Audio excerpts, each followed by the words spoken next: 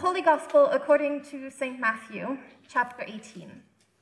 Glory to you, O Lord. Jesus said to the disciples, "If another member of the church sins against you, go and point out the fault when the two of you are alone. If the member listens to you, you have regained that one. But if you are not listened to, take one or two others along with you, so that every word may be confirmed by the evidence of 2 or 3 witnesses. If the member refuses to listen to them, tell it to the church. And if the offender refuses to listen even to the church, let such a one be to you as a Gentile and a tax collector. Truly, I tell you, whatever you bind on earth will be bound in heaven, and whatever you loose on earth will be loosed in heaven. Again, truly, I tell you, if 2 of you agree on earth about anything you ask, it will be done for you by my Father in heaven. For where 2 or 3 are gathered in my name, I am there among them." The Gospel of the Lord. Praise to you, O Christ.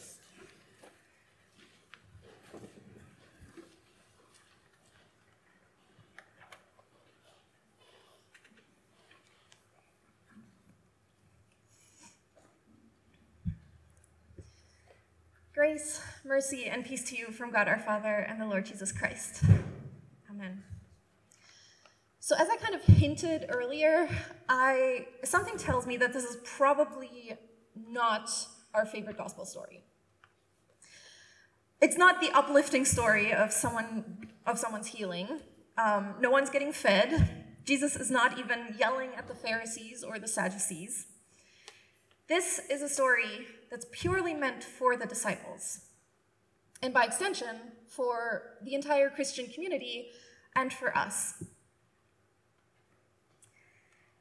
And yet, I think we're pretty bad at following these instructions. First of all, I think there's the misinterpretation that seems to be pretty common among conservative and fundamentalist Christian communities. We often hear about that in the context of abuse scandals, for example. It came to light that a member was abusing a child, for example. Their leaders or community confronted them. They said, "Sorry, won't happen again." The internal investigation was closed, and they promptly continued the abuse. It came to light again, they apologized again, and were forgiven again, and the cycle continues without any true consequences. These communities try to follow Jesus' instructions, but they fail to take the last step. I think we in the mainstream Christian communities also have our troubles with this text, though, in that we often try to avoid getting into this process at all. And here's what I mean by that. Most of the time, I think most of us know, possibly subconsciously, but I think we know, that someone whose words or actions hurt us didn't actually mean to hurt us. So in order to keep the peace, especially in our congregations that are supposed to work on the basis of love and forbearance and kindness, we don't tell them that they hurt us or ask why they did or said something.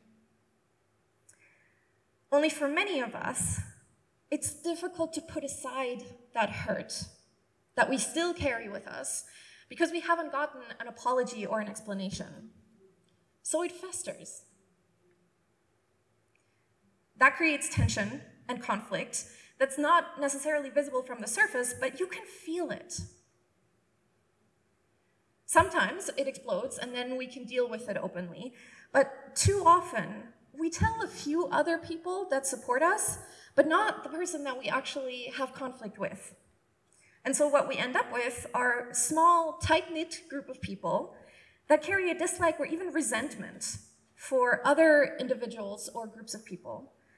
And working together in the context of a congregation becomes more and more difficult. Resentment like that can force congregations to split or even to close.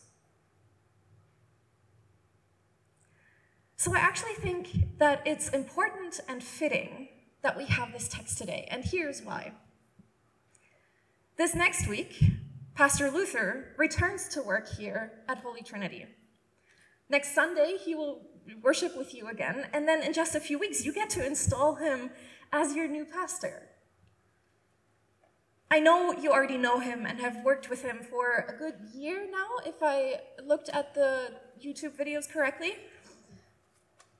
But installing a pastor is a huge and joyful and exciting step in your work and your journey together.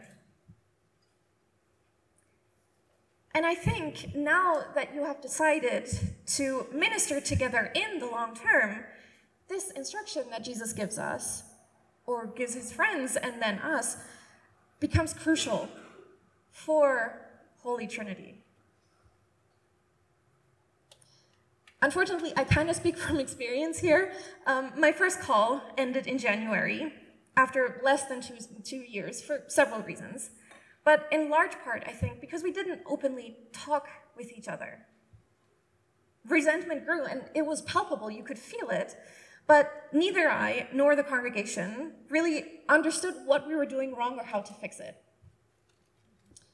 In the end, I burned out, our relationship broke down, and we had to part ways. And I can't really put into words how painful that was, both for me and for the congregation. Of course, Pastor Luther is highly experienced, and you already know him well. But especially since you come from two different denominations, Episcopal and Lutheran, that are very similar in a lot of ways, that have a lot in common, but are still different, there's a good likelihood that you will say or do things that he doesn't appreciate or understand, and he will say or do things that confuse or even hurt you. And when that happens, because it's not necessarily a question of if, it's a question of when that happens, I pray that you will remember these verses. It's not easy, and it actually often feels extremely vulnerable to share with someone that they have hurt you and to ask for an explanation or an apology. And it's uncomfortable to hear from someone else that you have hurt them. But you and Pastor Luther deserve a long and fruitful and energizing tenure of ministry together. And the only way to really ensure that is by being willing to be vulnerable and uncomfortable and open with each other. I think it's significant that in the middle of healings and theological teachings and other interactions where Jesus points toward the kingdom of God, Jesus would stop to offer us basic instructions to create true harmony and understanding in our communities. He knows that being human and living next to other people means that inevitably different personalities or approaches to life will create conflict. But that conflict is no reason to splinter into smaller and smaller communities until we end up on our own. Instead, that conflict is an opportunity for us to all learn from each other and to grow together. That includes all ages, all genders, all skin colors, abilities, and any other characteristic that could divide us. Jesus wants us to live in community because he knows that that's the only place where we can really ensure that everybody's needs are met. In community, we can ensure that everyone is fed. In community, we can ensure that everyone is housed and clothed, and that everyone has visitors and people checking up on them, and that everyone knows that people care about them. That doesn't work in isolation. And Jesus offers to be with us, even in the hard times of conflict, to help us understand each other, heal, and strengthen our bonds in this community. So it's my prayer this week, when Pastor Luther returns, in October, then after his installation, and in the coming months and in the coming years, as you minister together, that you will remember this. Conflict and misunderstandings are normal because we're human. Jesus knows that and has given us ways to understand and to heal each other. And wherever we are together, in love and appreciation or in pain and conflict, Jesus specifically says that he is there with us to encourage us and to help us. I pray that you will remember this as you minister together. Amen.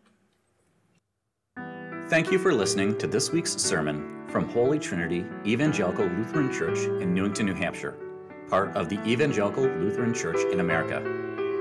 You can find us at hteLC.com, and don't forget, you are loved.